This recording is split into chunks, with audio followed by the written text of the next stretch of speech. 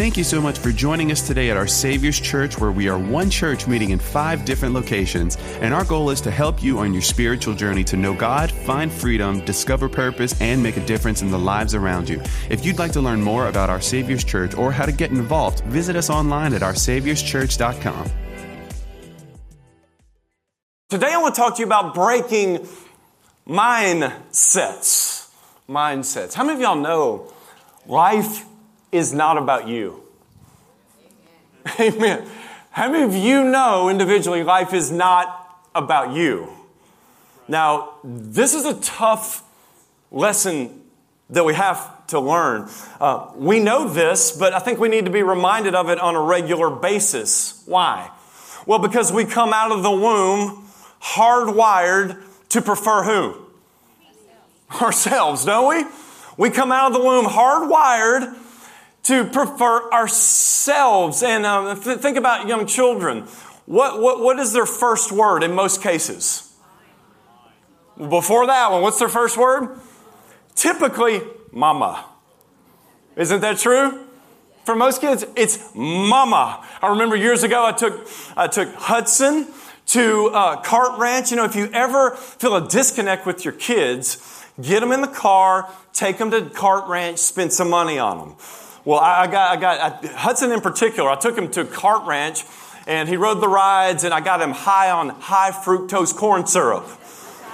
It's terrible, but I did, yeah. Got him all the different snacks, and we rode the rides, and he had the time of his life. And when it was time for us to leave, loaded him in the car, got him up, situated, buckled in, and we were driving down Ambassador. And I'll never forget, I looked in the rearview mirror, and there was Hudson, and he had a big high fructose corn syrup ring around his mouth. And he was all nasty and sweaty from everything that he had been doing. And I looked at him and I said, "Hey, Hudson, who loves you the most? After all that I just spent on you, by virtue of that big ring around your mouth and the sweat coming out of your hair, who loves you the most?" And he looked at me in the mirror and he said, "Mama." And I said, "Son, you get out, you walk home. I know you're 6, but you're walking home." So if you saw Hudson walking down Ambassador at 6, no, I'm just teasing. I didn't do that. But yeah. Mama is normally the first word, normally. Okay, what comes after?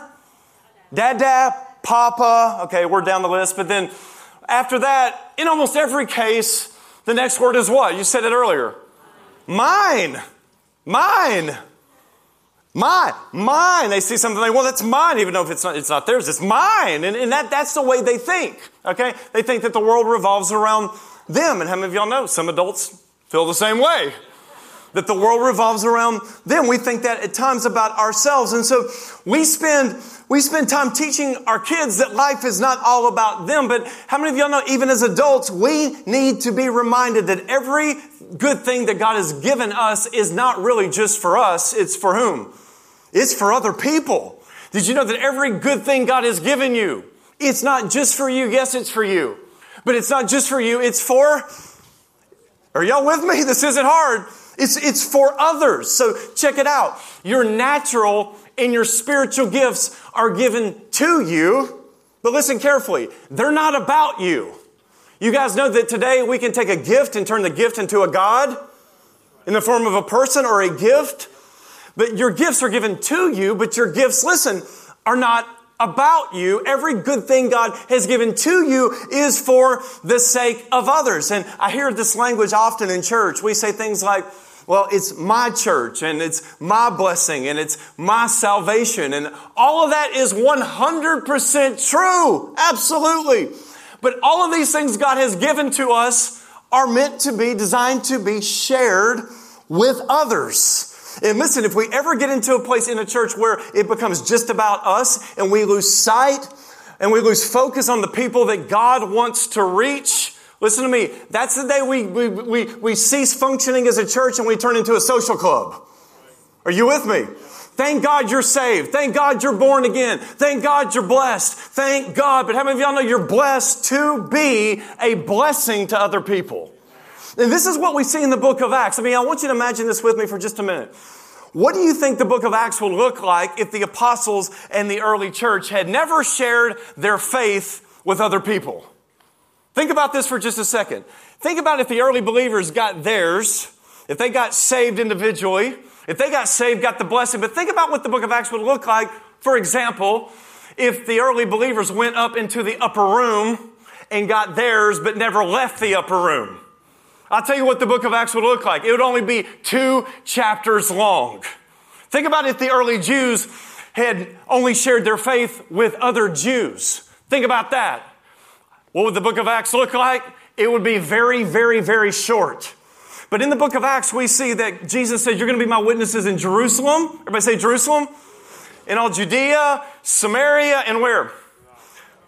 To the end of the earth. Meaning, you guys got to get out of here because this isn't just about you. It's not just about Jews locally. This is about all people universally. And so in order to fulfill my call for your life, you got to get out of your comfort zone and you got to go. Are y'all with me?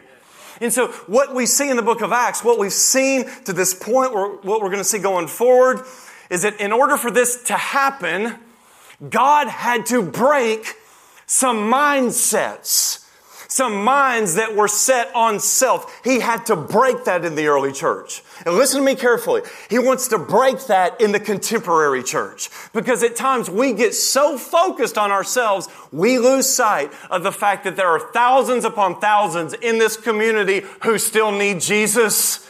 Are y'all with me? And let me help everyone. If they don't hear Jesus, if they don't respond to Jesus, they're eternally lost.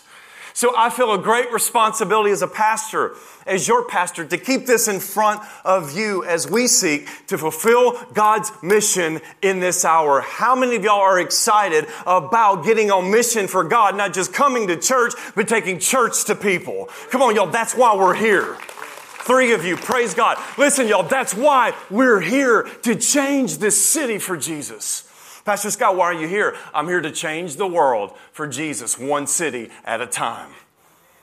But as we're going to see today in Acts chapter 10, watch this. God gave 2 men each a vision in order to break some mindsets that certain people had in the early church. Listen to what Luke tells us. Let's dive into this in Acts chapter 10, verses 1 through 8. Here's what the Bible says. At Caesarea, there was a man named Cornelius, a centurion of what was known as the Italian cohort.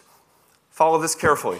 He was a devout man who feared God with all his household, gave alms generously to the people, and prayed continually to God. Verse 3. About the 9th hour of the day, he saw clearly in a vision an angel of God come in and say to him, Cornelius! And he stared at him in terror and said, What is it, Lord? And he said to him, Your prayers and your alms have ascended as a memorial before God. And now send men to Joppa and bring one Simon who is called Peter. He is lodging with one Simon, a tanner, whose house is by the sea. When the angel who spoke to him had departed, he called 2 of his servants and a devout soldier from among those who attended him. And having related everything to them, he sent them to Joppa. Now let me explain a little bit of the context, and then I'm going to bring some application to your life. First of all, we're told here that this man named Cornelius was a centurion. Now a centurion was a captain over 100 soldiers. This man was a soldier himself, but he was a captain. He was in the military, and he was part of what's called the Italian cohort, which was a group of 600 soldiers. So, for starters, Cornelius was a military man. But next we see, watch this, that Cornelius was devout and he feared God.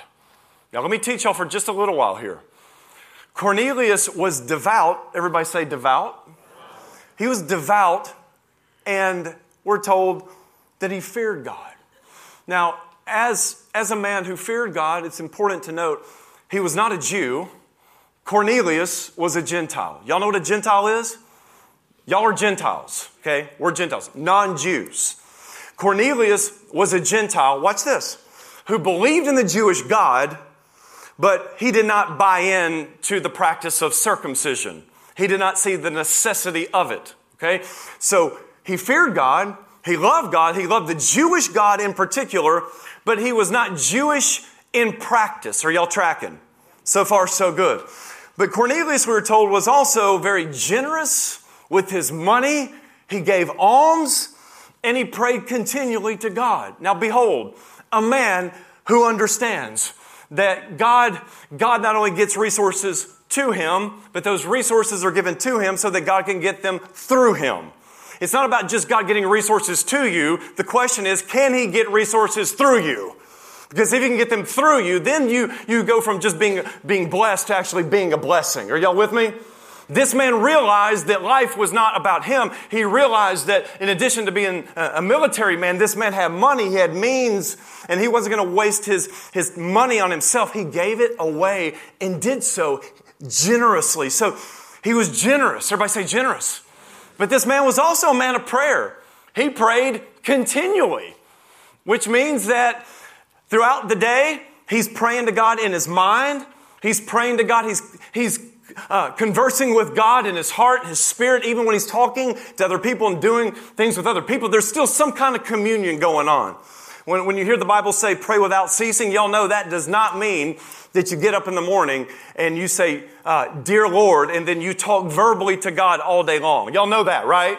That's not possible. What it means is you stay in an attitude of prayer all day long.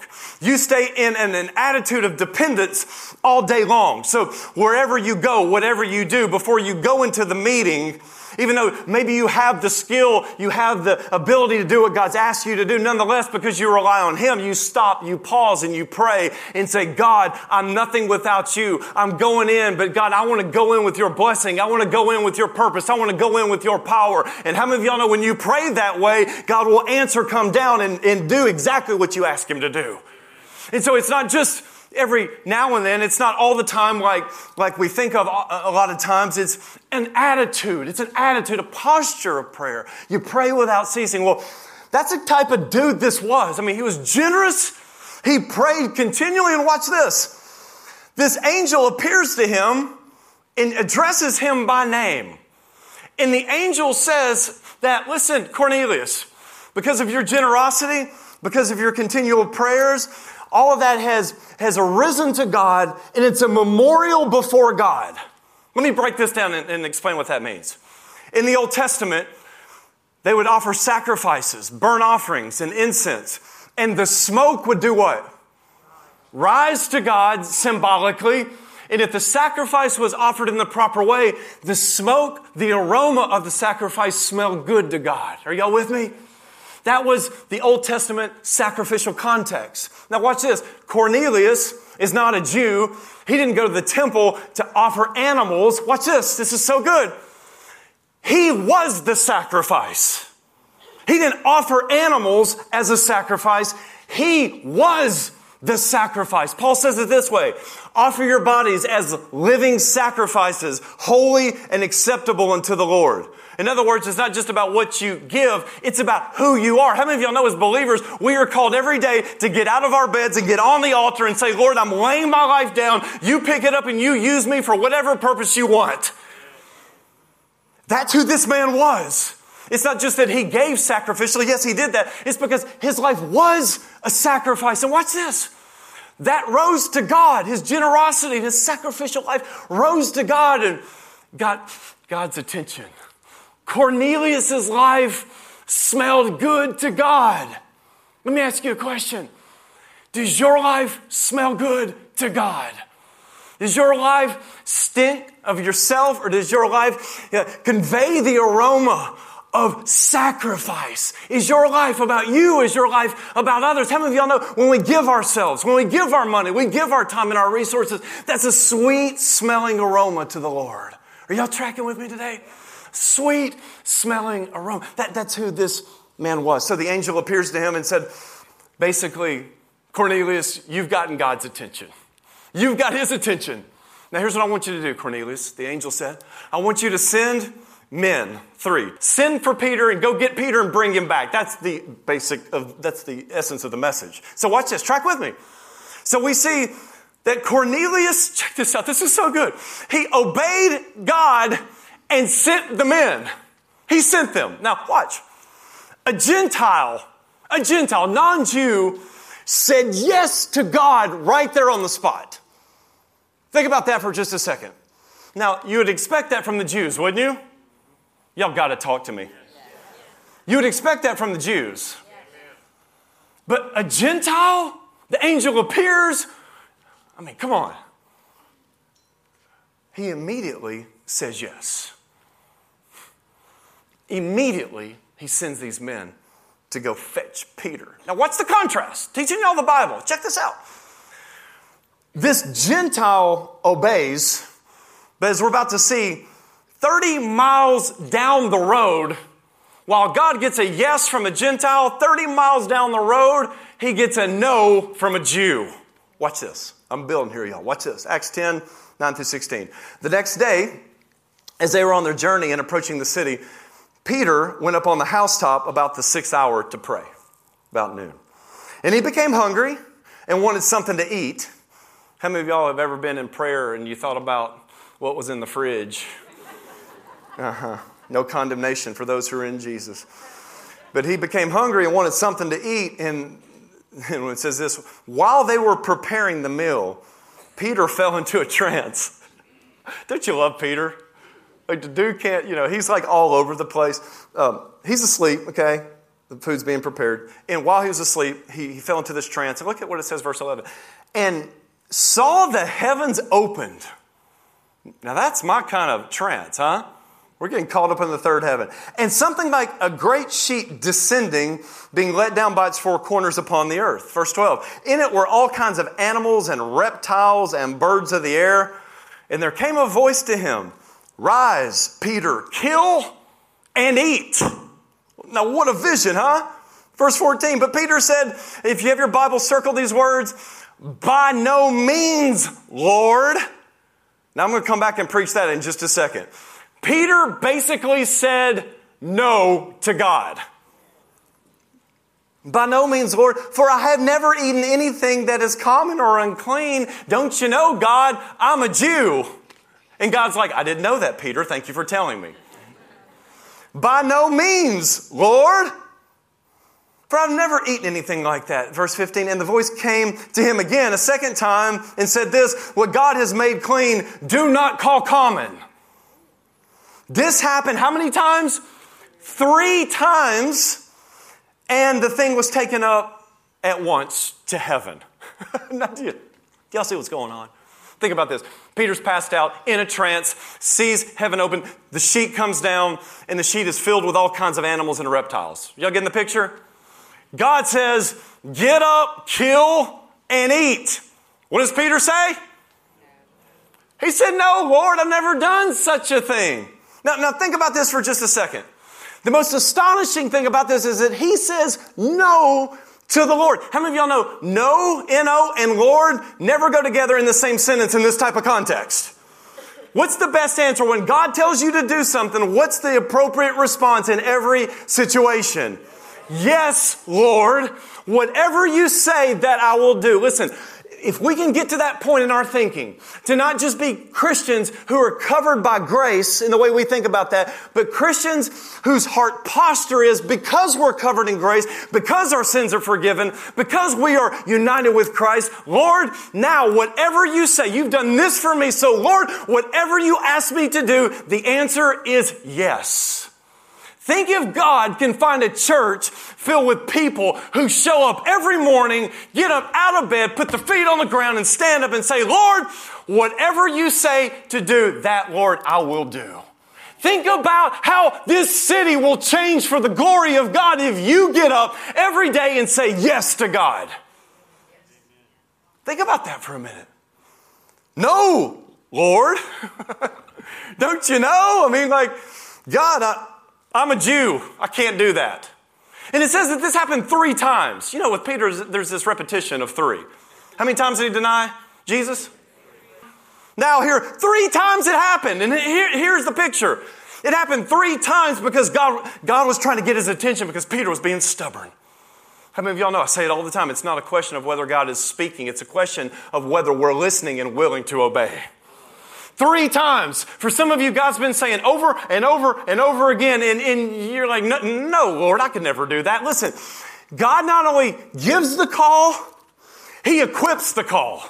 Whatever God's asking you to do, He's going to give you the resources and the ability to do it. So just show up and say, yes, Lord, here I am, use me. Use me in my discipleship group. Use me at UL. Use me in the workplace. Use me wherever I go. Let me be your hands and your feet in the world. Are y'all with me today? Are y'all feeling this? So this happened 3 times. Watch. God was trying to do something new through this vision. But Peter was stuck in the old way of doing things.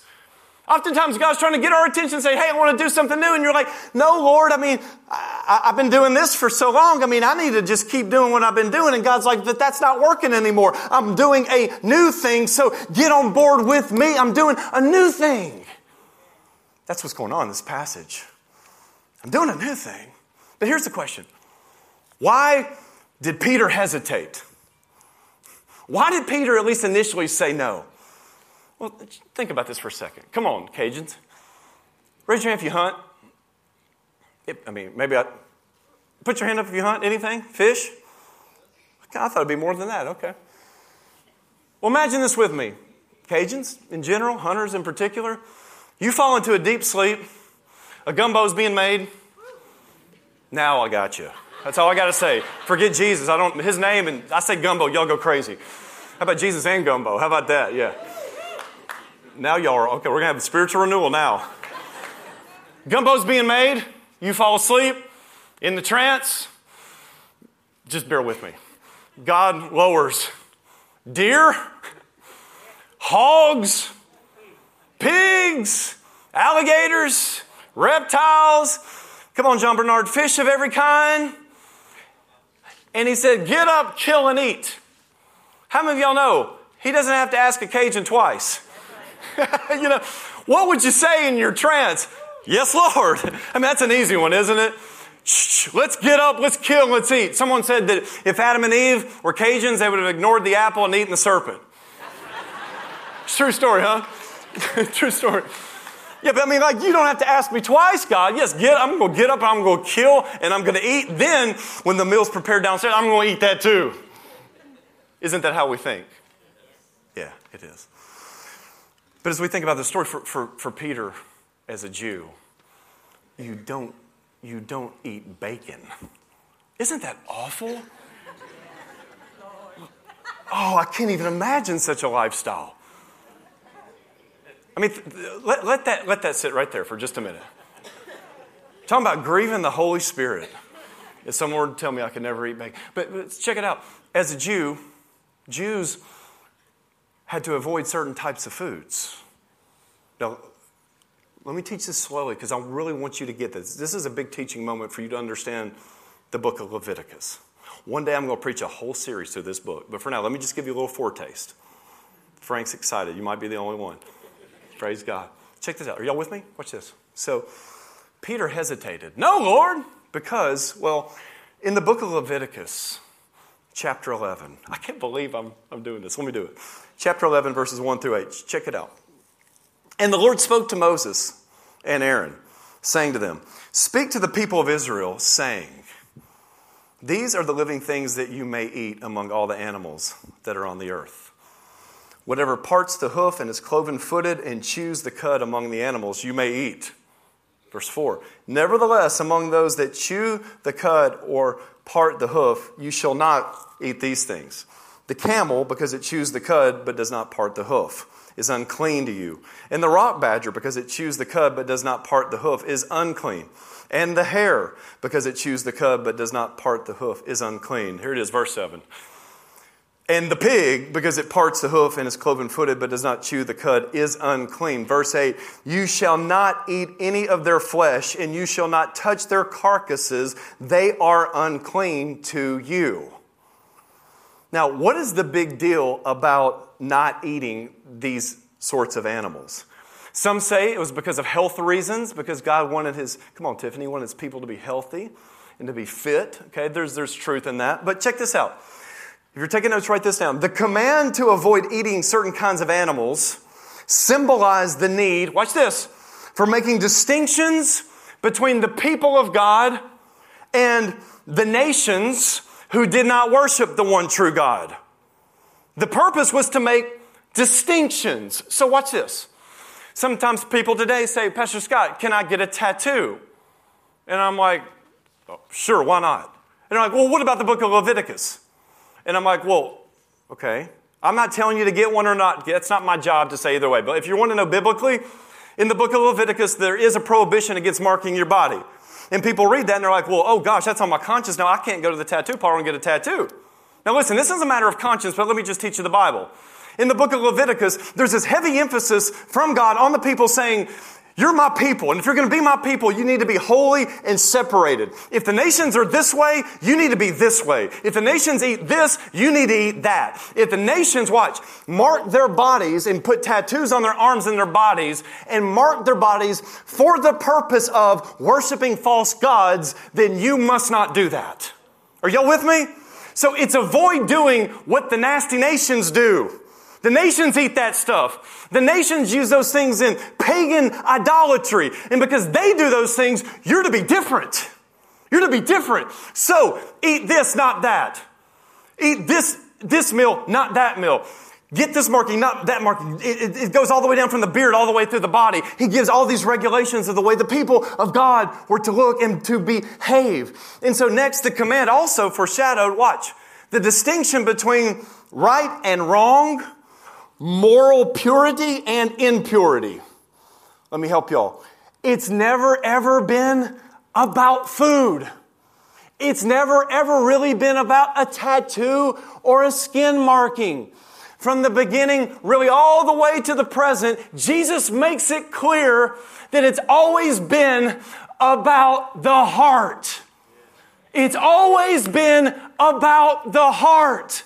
But for a time, God gave them these distinctions, these prohibitions as a means to get the categories in their head. That some things are clean, some things are really unclean. How many of y'all know some things are really right and some things are really wrong? And today those are blurred. We have all kinds of gray that stretches out. No, for God, some things are really right, some things are really, really wrong.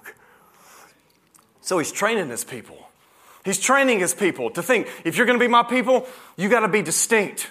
The Bible says you're a peculiar people. You're a holy people. You're a holy nation, called out of darkness, called into the light. How many of y'all know we're called to live like we're in the light, not in the darkness? We're called to live as the righteousness of God. We've been justified. We've been sanctified. And so God's saying you must live like it. You've been bought with the price. So get up on the altar every day. Offer your body as a living sacrifice. Get up. And even if your life isn't going so well, put a smile on your face. Lift your hands to the God who saves. Lift your hands to the God who delivers, because you are a holy, distinct people. That's the principle. That's just one section from Leviticus 11. Boy, I'm going to tear that book up with y'all one day.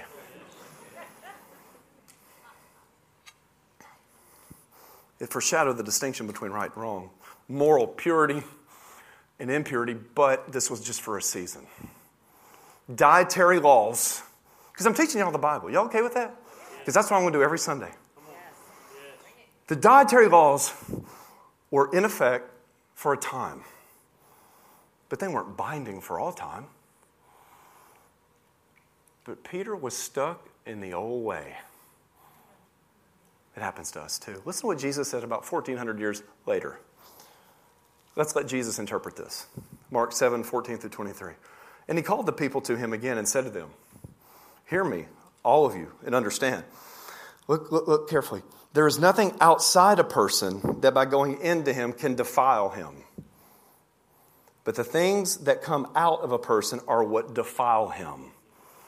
And when He had entered the house and left the people, His disciples asked Him about the parable. Verse 18, He said to them, He said, then are you also without understanding? Do you not see that whatever goes into a person from outside cannot defile him, since it enters not his heart, but his what? His stomach, and then his what? Expel. Look parenthetically. Thus He declared all foods clean, And there was spiritual renewal at Midtown. Come on, Cajuns. Praise God. Back to your gumbo. Thus he declared all foods clean. Verse 20. And he said this, what comes out of a person is what defiles him. It's not what comes in. It's what goes out. For from within, out of the heart of a man come evil thoughts. Here's what comes out of you and me. Evil thoughts, sexual immorality, theft, murder, adultery, coveting, wickedness, deceit, sensuality, envy, slander, pride, foolishness. You know that song and the saying, I am who God says I am? We'll read that also in light of this. That's who you are apart from Him. What comes out of you by nature is not good. Come on, y'all. We're all naughty by nature. It comes out of you naturally, out of kids. You don't have to train your children to be selfish or prideful, do you? Not that you would, but you don't pull them aside and give them a little tutorial on how to be self-centered. They are experts. They have a PhD from Adam and Eve. From the womb, they're wired that way. Thanks, Adam and Eve. I am who He says I am. This is who we are apart from Jesus. So watch this. He declared all foods clean. In the book of Acts, barriers are now being broken down. In essence, God is saying, Jesus is saying, it's not about the stomach. It never really has been. It's all about the heart. And if we get this right, then we understand that if it's all about the heart, if we're all born this way, people say to me, Pastor Scott, I can't help it. I was born this way. And you know what I say to them? That's right. And that's why Jesus says you must be born again. Are you with me? Did you hear that? I was born this way. Probably. And that's why you must be born again. And if you're stuck in the first birth, you will perish, because the first birth produces flesh, and flesh gives birth to what? Flesh and eventually death. But when you're born again by the Spirit of God, you confess your sins to Christ. You repent of your sin. Come on, y'all. He forgives your sin. He cleanses you. He makes you into a clean new creation. Boy, I'm working hard. Are you with me? Yes, I was born with sinful tendencies. Not just the proclivity to sin, but the necessity to sin. That's what the Bible teaches. And until we get that right, the good news of the gospel isn't really good news. It's just an add-on to our lives. Because if we think we're really not that bad, Jesus just becomes a cherry on the top and like, okay, Jesus forms us into brand new creations. Isn't that good news? Oh, and you can stuff it. You can say, I'm not that bad. My heart's not that bad. I know not everyone is as bad as you possibly can be. But the evil in us leaks out all the time. Sometimes as Christians, we just do a better job of containing the mess. We talk about them, unbelievers. We're going to share the gospel. How many of y'all know we're not called to judge the world? We're called to love the world and preach the gospel to the world. But before you get too excited, remember this: judgment begins with the house of God. Which means we are to lovingly judge one another. Not with harsh intent, but to hold one another accountable. So that we can be, not the perfect, but the set apart, holy people of God in the world. And we're busy saying to the world, as we should, repent. And much of the world is looking back to us going, y'all first. Are you with me? Yes. Repent. And they're like, when the church does that, and I'm not saying that justifies them before God, it begins here. The point of the vision is that Jews may fellowship with Gentiles because of Jesus.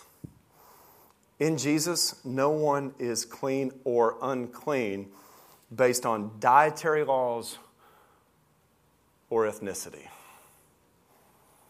Now, that might not mean anything to you here, but it should. Because we judge people at times. other faces, other races, other ethnic groups. And the tendency is, when there's something big on the news, there's some great injustice, preachers come in hard and preach against racism then, and we should. But there's nothing on the news right now that I'm aware of. Let me help everybody. Racism and prejudice is demonic. Did y'all hear what I said? It's demonic. And it doesn't matter how it's expressed. There's prejudice, but then there's subsets of that. There's racism. There are all kinds of isms attached to that. It's the assumption that one group is better than another group based on X. But when you understand the gospel, you realize that we all start out broken, sinful. We're all down here. We all start there. And the only way we get here is through Jesus and Him alone. And by the way, Jesus was not an American. He was a Jew. So while there's nothing right now on the news, let me say for all the prejudicial demons out there, we bind you in Jesus' name, and we come together as the people of God as the showcase of His glory and grace in this community. And what God calls clean, let no man call unclean.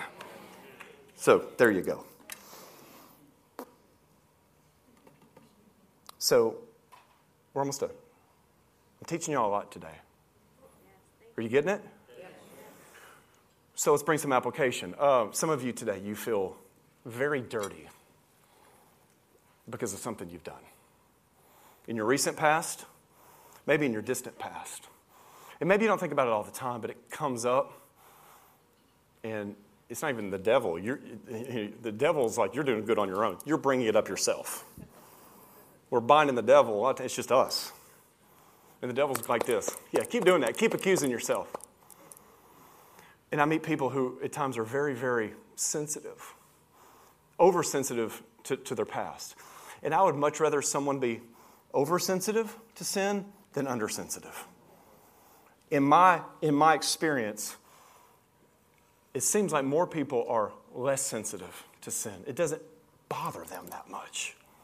And I love it when I find someone who's like, they've got this angst in their soul, this visceral disruption in their mind and in their heart. They can't move on because they're so stuck on things they've done. The pornography they looked at, the abortion that they had, all the things they've done. And they come to me and, Pastor Scott, I can't get past my past. And at first I'm like, I'm so glad that you're sensitive. That you realize the damage you've done and that you feel awful about it. I'm so thankful. But listen to me carefully. If you repent of your sins, you go to Jesus, you confess them, you make things right as best you can, and you live by faith in Jesus' finished work on the cross, it actually dishonors God for you to continue to go to a place, into a thing that He's already forgiven. Does that make sense?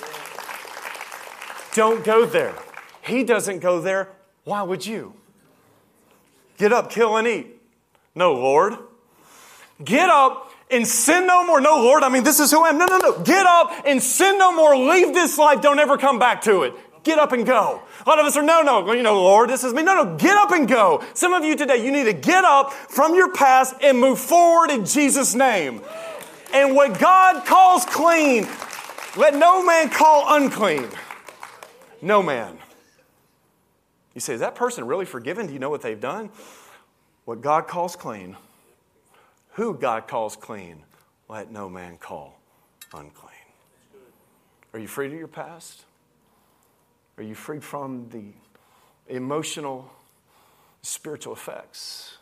Sometimes it takes a while. But one of the godliest things you can do, one of the healthiest things you can do is get up, wash your face, confess His promise, and go and walk forward in faith. Faith in the perfect shed blood of Jesus Christ. And He says you're righteous. Isn't that almost too good to, it's like too good to be true. Me? Jesus, you said from my heart flows all these things. Yeah. He calls you righteous. And He not only declares you righteous, come on y'all, He makes you righteous. You can live a different life because he who the Son sets free can be, will be. You are free indeed. Yeah. Feels good, doesn't it? Feels good. Feels good. So, as we wrap up here, Peter is perplexed, trying to figure out what the vision is all about, what it means. And while he was doing so, you remember the first vision? Well, men from Cornelius' house approached the gate. Peter is up on the rooftop praying, got the sheep vision. Here come the men from Cornelius' house. They're at the gate. The Spirit tells Peter, go down, let them in. So Peter goes down and he asked them the question, why are y'all here? And here's what they said. Cornelius sent us to hear what you have to say, Peter. So we're told Peter invited them into the house where he was staying. They stayed the night and then made their way to Caesarea the next day, back to Cornelius' house. Now, as they arrived at Cornelius' house, Cornelius had gathered individuals. Peter brought people with him. Cornelius had in his small group people there waiting. Watch this carefully. Peter comes in to Cornelius' house, and it says this in Acts 10, 25 through 29. When Peter entered, Cornelius met him and fell down at his feet and worshiped him. Bad idea, Cornelius. Verse 26. But Peter lifted him up, saying, stand up, I too am a man. And as he talked with him, he went in and found many persons gathered. And he said to them, he finally got it. You yourselves know how unlawful it is for a Jew to associate with or to visit anyone of another nation. Here's the but. But God has shown me that I should not call any person common or unclean. Oh, he's starting to get it. He's getting it. Verse 29. So when I was sent for, I came without objection. I asked then why you sent for me. Cornelius basically responds, and I'm summarizing. This chapter is enormous. But essentially Cornelius said, I was praying, I had a vision from God, and God told me through the angel to send for you to get you here. And so now that you're here, Peter, what do you have to say to us? Well, I want you to imagine this with me. Cornelius' house is filled with Jews, Gentiles, all kinds of different people. Watch. People who were naturally segregated. People who were naturally separated because of these visions have now been brought together, and they're all together under one roof. Are you getting the picture? Question. What do you say to a captive audience of Jews and Gentiles? Acts 10, 34 and 35. Peter opened his mouth and he said, truly I understand that God shows no partiality, but in every nation, anyone who fears him and does what is right is acceptable to him. And then you can read the rest of the chapter. He preached Jesus. What do you say to Jews and what do you say to Gentiles who all start from the same place, who are all born ethically and morally and spiritually unclean? What do you say if you got a moment like that? I think some preachers would get up and give 3 points to a better life and 3 points to overcome this and 3 points to overcome that. Peter just preached Jesus. And I say just singularly focused on Jesus, the one who came from heaven to the earth to break down the wall of separation, to die for Jew and Gentile, rich and poor, black and white, every category that could be named. Come on, y'all. He brings us together. You want help? Preach Jesus. You want help? Cry out to Jesus. You want to change marriage? Cry out to Jesus. You want racial reconciliation? Cry out to Jesus. If you want to be example in the world, a city on a hill that cannot be hidden, live like Jesus. Speak like Jesus. Live like Him. Live with wide open arms everywhere you go. Check it out. He's almost done here. Peter opened his mouth. I see that God shows no partiality,